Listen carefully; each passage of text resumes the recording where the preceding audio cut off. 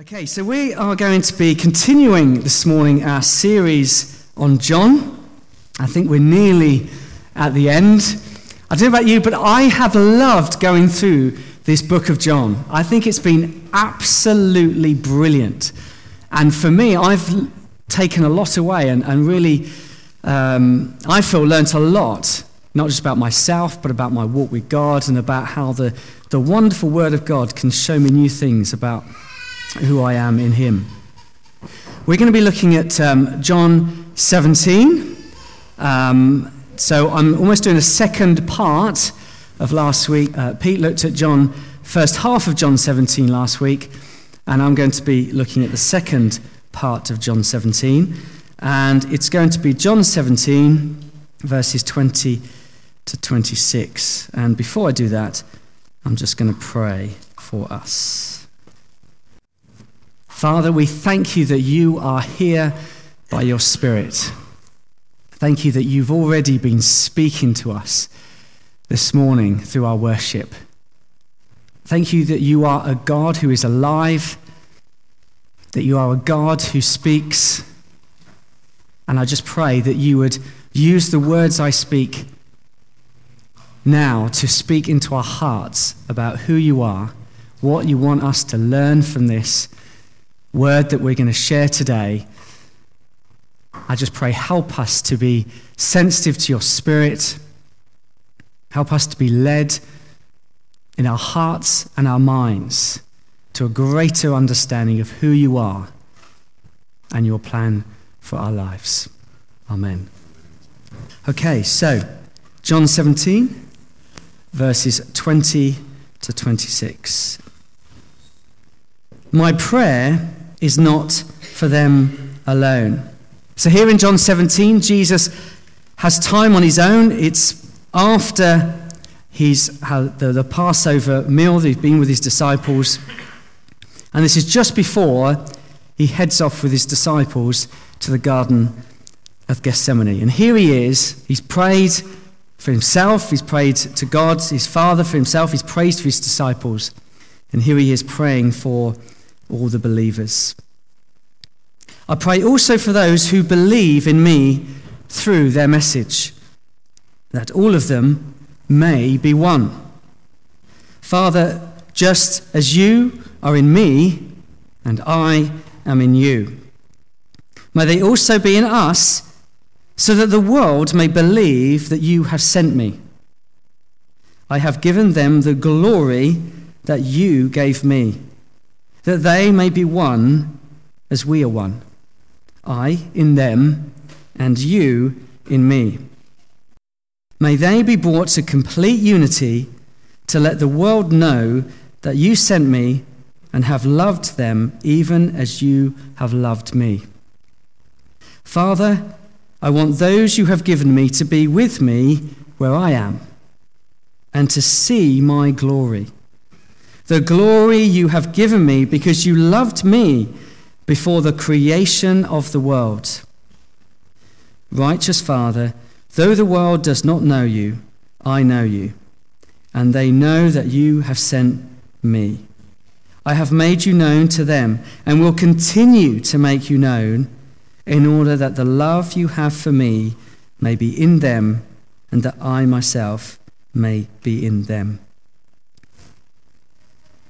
There's something very reassuring and really precious that here we have Jesus, the Son of God, the moments before he goes on trial before the Jewish authorities. Here he is offering up prayers for people like you and me, people that have believed in Jesus since Jesus rose from the dead and went to be in heaven. Now, whether you're a believer here today in Jesus, or you're just here because you've been invited or you've just come along, I think that there's something in this prayer that Jesus has prayed for all of us this morning. I believe there's something that God would want to say to you as an individual about his desire for your life this morning. Now, today, I want to draw out what God would say through this passage to us about unity. The unity that exists in God, but also the unity that exists within the church, the body of Christ. The concept of unity and the desire to achieve unity is everywhere, and it's been evident for many generations. A slide should now come up which shows different aspects of unity that we may know of. First of all, obviously, our national flag, the Union Jack. It's the uniting of three great nations, the nations of Great Britain and Northern Ireland, combining the crosses of St. George, St. Andrew, and St. Patrick. Uniting our nation.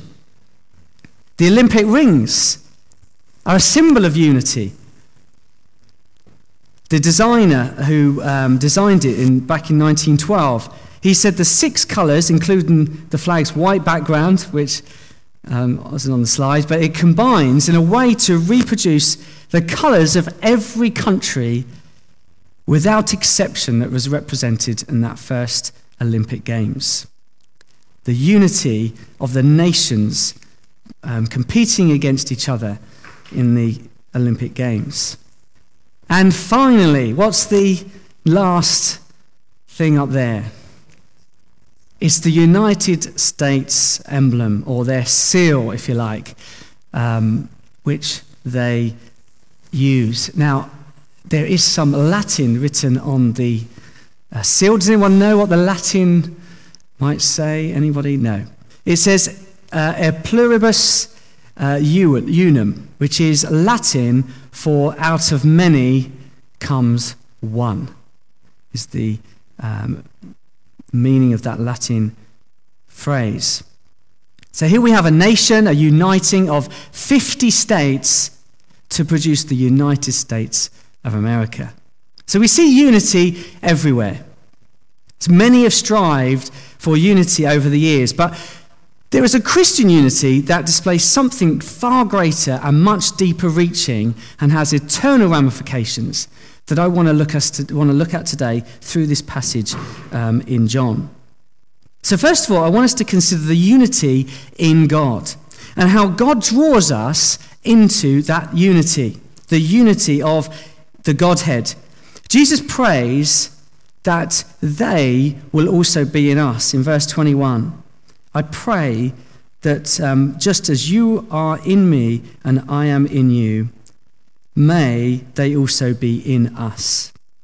So I want us to look at that this morning. I also want us to look at the unity that Jesus would have us to know and enjoy with each other. It says in verse 21 again that all of them may be one, that all of them that believe in Jesus may be one, that we would be one. And I want us to look at how we achieve that unity and how we move closer to that complete unity that Jesus goes on and talk about in verse 23. May they be brought to complete unity. So first of all, let's look at the unity of God. We see very clearly from Scripture that there is a oneness to God. But there's a mysterious fact that in that oneness, that God is 3 persons. That he is Father, Son, and Holy Spirit. To understand how the Father is in Jesus and how Jesus is in the Father, it's extremely difficult for us to comprehend, and theologians have tried to explain it for many years. We try with images such as the 3 natural states of water. We've got ice, water, and steam, and they all obviously are different ways of making water. You've got the 3 aspects of the things that the sun gives out. You've got heat, light, and radiation. And the one I read this week, which I've never come across, is a mathematical one, which made me smile a lot. And that is that it's not 1 + 1 + 1, because 1 + 1 + 1 is 3, but it's 1 × 1 × 1. Have you heard that one before? Okay, there you go, I'm catching up. So 1 × 1 × 1 is 1, because God is one. So he's 3 persons, each of these persons distinct, each of these persons is fully God, yet they make up the one true living God. John Piper, commenting on God's oneness, says this. He says the oneness of God is not simply a statement that there is only one true God, but also a statement that this God has a unity, a coherence to his identity. That is, he is what he is and not what we make of him. He has identity in himself. He's not inconsistent or schizophrenic. He does not have contradictory personalities. All his characteristics cohere in one unified being. He makes himself known as who he is. He is one. The Trinity is not a contradiction. Each of the three persons of the Trinity is eternal, yet has a very distinct and different function within the Godhead. Now, for me, there's something very profound and very reassuring that God, the Father, and the Son, and the Holy Spirit are in this unity, this complete agreement with each other, and complete acceptance of each other, and complete love for each other. You know, there's something quite amazing about the fact that there's this unity that exists in the Godhead, where they love each other with a perfect love, and they're totally accepting of each other, that we seek to understand. And I think God wants us to understand more this morning about what it means to know what it is to be in that kind of relationship. The oneness and unity of God, John makes reference to it many times in this gospel. In John 10:30, Jesus says, I and the Father are one. In John 14:9, it says, if you've seen me, you've seen the Father. Making a reference to what is in Jesus is in the Father, what is in the Father is in the Son.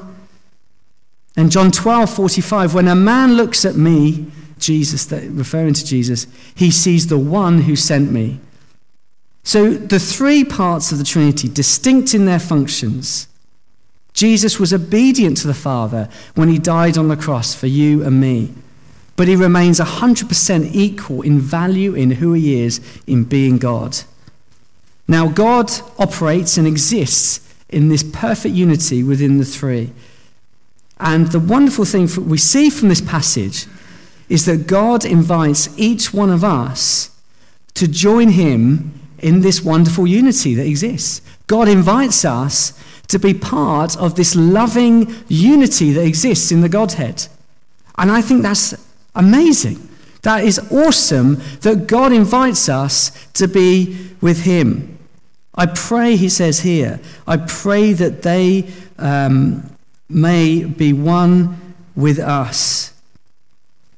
We're invited to join the union of God by believing in Jesus as being the source of this wonderful opportunity to share in the perfect oneness that exists in God. As we believe and trust in Jesus, we can share in this too. What a privilege to be invited to share in the divine glory of God himself. Jesus says, I want to give them my glory, that they will know my glory and know it for ourselves. Verse 22, I have given them the glory that you gave me. God's glory is available to us as his followers. You know, that is amazing. As a child of God, as a chosen son and daughter, our eyes have been opened to the wonderful depths of the ocean of God's love that exists between the Trinity, the Father, Son, and Holy Spirit. There is a perfect love that flows from one to another.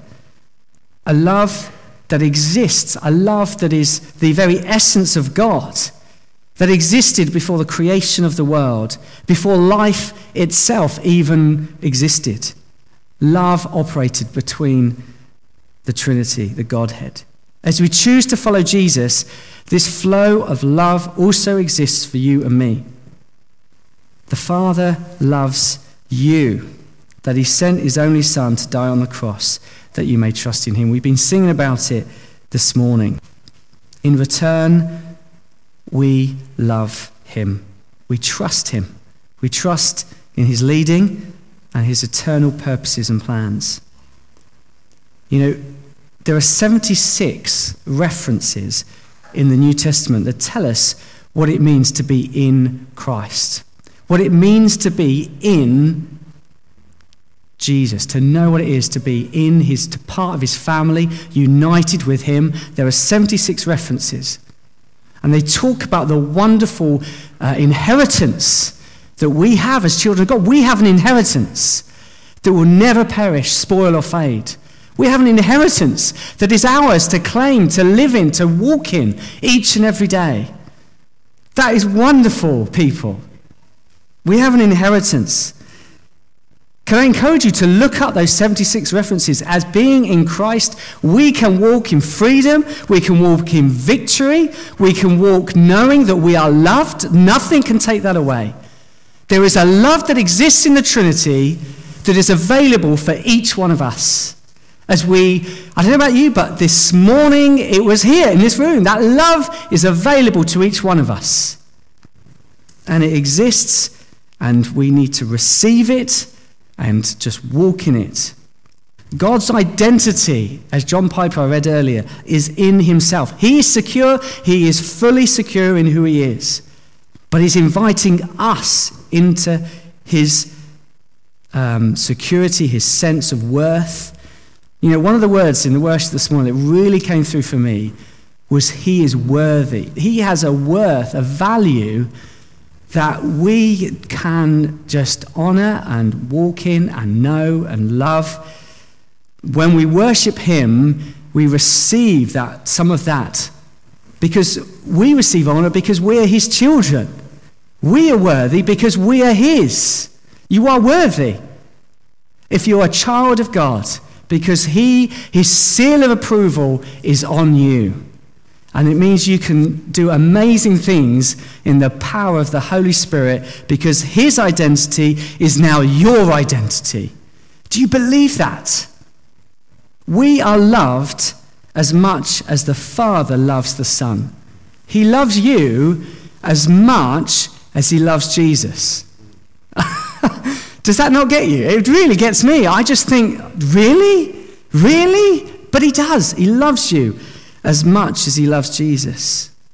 Jesus loves you as much as he loves the Father. So there's unity, there's oneness in God, and God invites us to share in that unity. If you've never considered this as for you, if you've never considered an invite that God has for you to share in this place with God, then today you could take that step to walk into it. Today, you can make a decision to follow Jesus.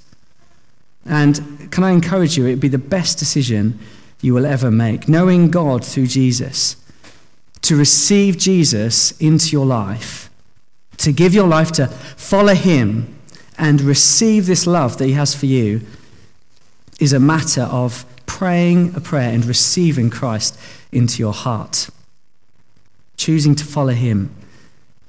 So as God is united, as God is one, he encourages us as his followers to be united with him. He encourages us as believers to also be one. My prayer is not for them alone. My prayer is that all of them may be one. As it says in verse 21. Now I want to unpack this first of all. And what Jesus is referring to in this passage, he's not referring to organizational unity. I read an interesting quote about how organizations seek and aim for unity, and how unity can be a very a good way of achieving success for a business, for organizations. But Jesus isn't referring to that in this passage. What Jesus is referring to is unity of heart, a oneness of heart, a unity that proclaims Jesus as the way, the truth, and the satisfier of our deepest heart's desire. A oneness of heart, where the central oneness is Jesus himself. A unity that is centered on personal relationship with each other that allows each and every one of us to function in a way God has called you to be. God has called each one of us to be part of the body of his church. He's called us to be part of his church. And unity that he's calling us to is one where we operate within what God's called us to. A unity that exists within the Godhead, Jesus is praying for us as his believers. Verse 23, I in them and you in me, may they be brought to complete unity. Complete unity. It's not half unity, it's not a fraction, it's a whole, 100%, complete. The New Living Translation talks about a perfect unity. As God is perfect, he's drawing us, wants us to enjoy unity. And if he said it and he's praying it, this is Jesus' prayer. It's not like one of our prayers. Sometimes we have mixed motives when we pray.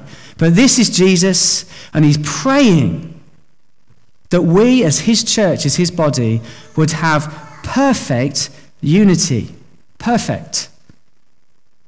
And a perfect unity is surely a unity like what exists within God himself, within God, Father, Son, and Holy Spirit. Now, what does this look like, you may ask? What does it look like to have perfect unity, a oneness of heart where we are out working and answering, if you like, Jesus' prayers here? Well, first of all, we need to know Jesus Christ for ourselves. We need to know him as our Lord. We need to receive him as our Saviour. We need to have faith in his salvation, that he is our friend and has the wonderful plan for our lives. That Jesus opens a door to his eternal glory. It says here, to see my glory, the glory you have given me.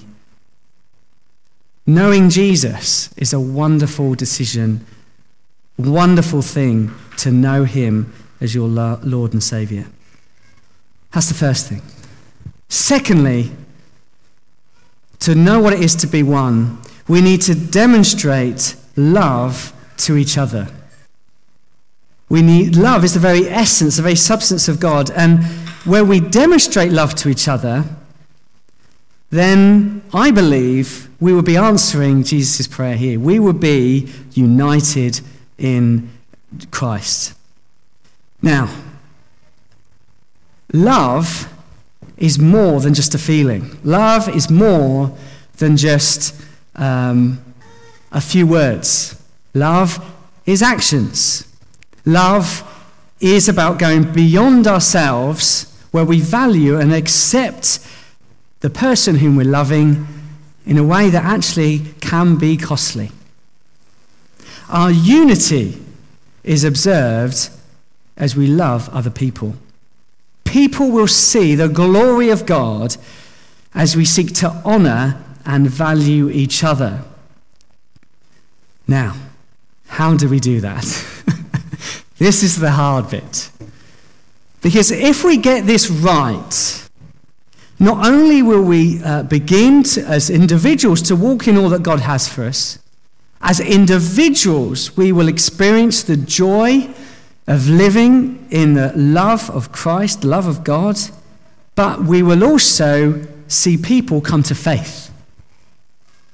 People will be drawn to the truth of the gospel, the beauty and the wonder of his love in a broken, fallen world. And the reason I say that is because here in verse 21, Jesus says, may they also be in us so that the world may believe that you have sent me. That the world would believe that you have sent me.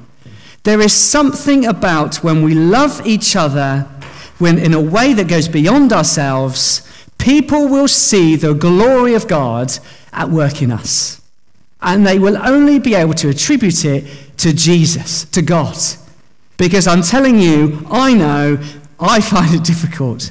And so when we love people in a way that is costly, people will see the glory of God in us, and they will believe in Jesus. They will come to faith.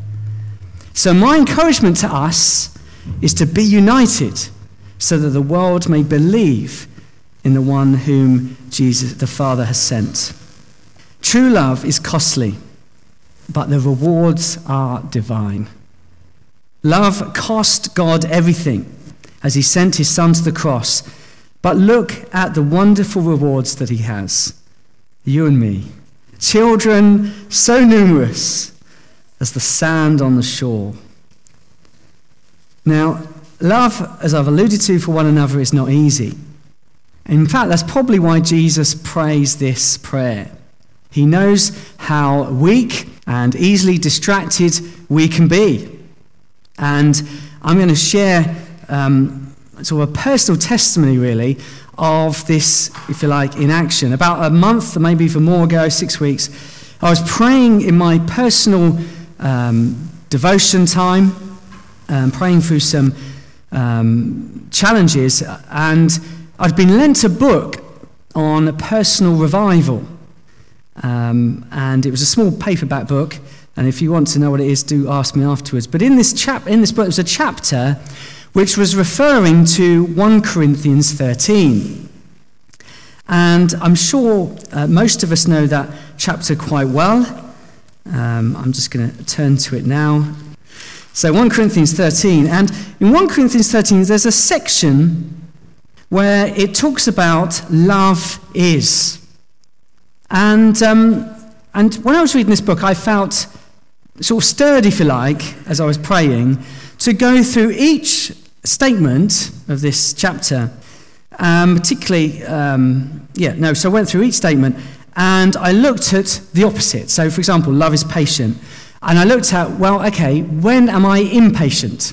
And I'd pray about it, and then I'd allow the Holy Spirit, if you like, to sort of prompt me where areas where I've been impatient. And then I would confess and repent and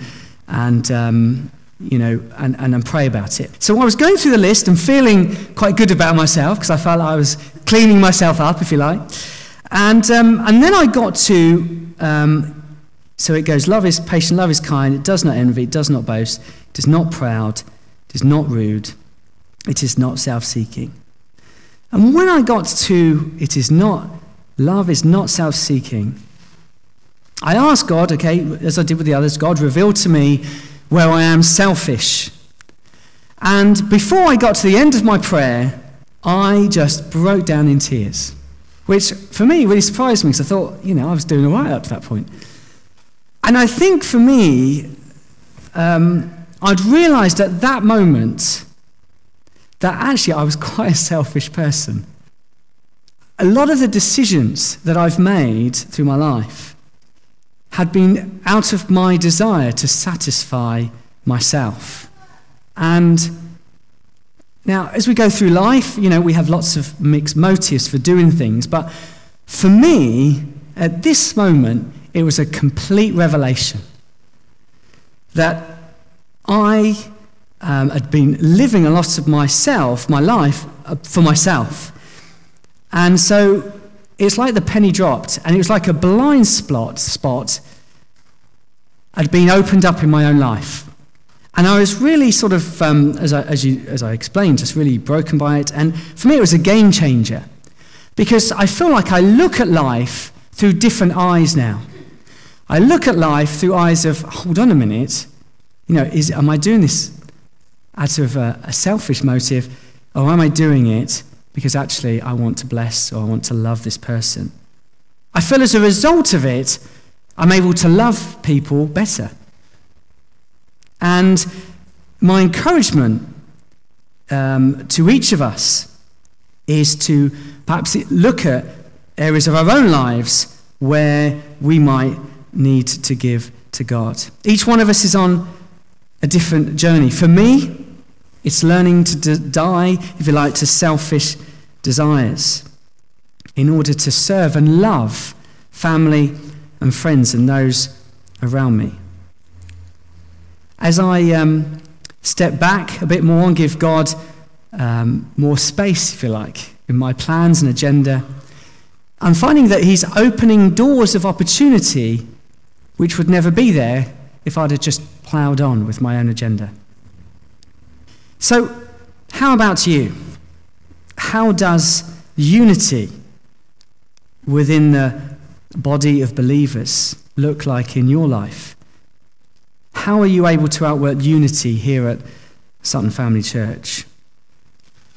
So, why is unity so important? So I want us to just move on to look at why it's so important. Hopefully that some of that has already come across already. But what is it about unity that Jesus feels so strongly about? Just before he goes to the cross, he makes a request, a petition to his Father for his followers, for those of us that follow him, to be united. And again, I've alluded to this, but it says in verse 22, so the world may believe that you have sent me, to let the world know that you sent me, it says in both verse 22 and 23. Now for me, this is the clincher. This is the reason we work at, and we make every effort to be united as the body of believers. That people will see the reality of Jesus, the truth behind, if you like, this rabble of Christ followers. You know, we're all different, we're all from different walks of life, yet we're united by Jesus. We're God's chosen vessel, his chosen vehicle. He's the messengers of this wonderful good news to the people of the world. As people see us, they will form an opinion of who God is, who Jesus is.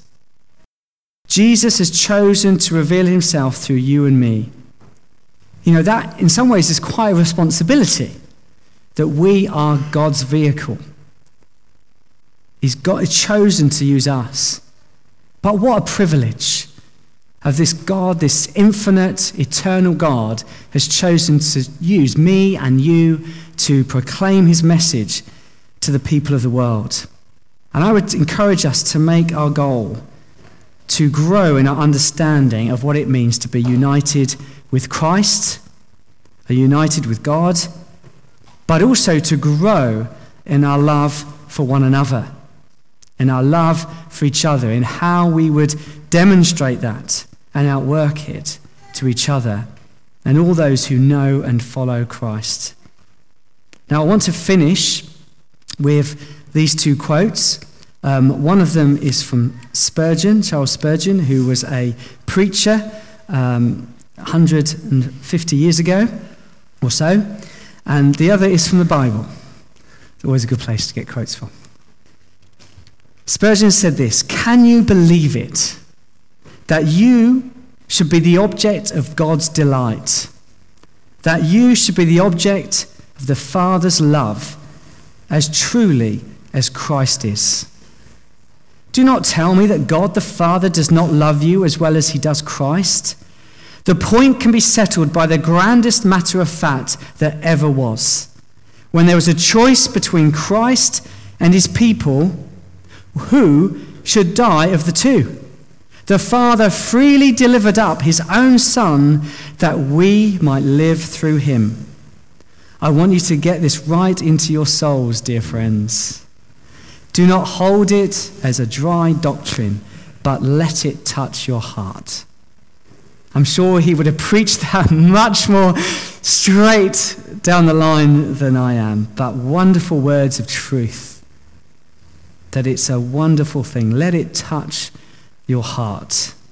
The Lord Jesus died that we might be borne onward forever for the mighty sweep of infinite love into an everlasting blessedness which tongues and lips can never fully set forth. And then he goes on to say this: "Oh, be ravished with this, be carried away with it, be in ecstasy at love so amazing, so divine, The Father loves you even as he loves his Son. Can you believe it? Oh, if the love of the Father to Christ once enters into a man's soul, it will change him. It will sway him with the noblest passion. It will make him a zealot for Christ. It will cast out his selfishness. It will change him into the image of Christ. Whoa. Powerful words from a man who had grasped the wonderful love of God. And so I want to finish then with Philippians 2, verses 1 to 4. Right. So Philippians 2 says this: If you have any encouragement from being united with Christ, if any comfort from his love, if any fellowship with the Spirit, if any tenderness and compassion, then make my joy complete by being like-minded, having the same love, being one in spirit and purpose. Do nothing out of selfish ambition or vain conceit, but in humility consider others above yourselves. Each of you should not look only to your own interests, but also to the interests of others. Wonderful. I think God's been speaking to us a lot this morning about who he is, his love for us. And if I could just encourage the band to come back up.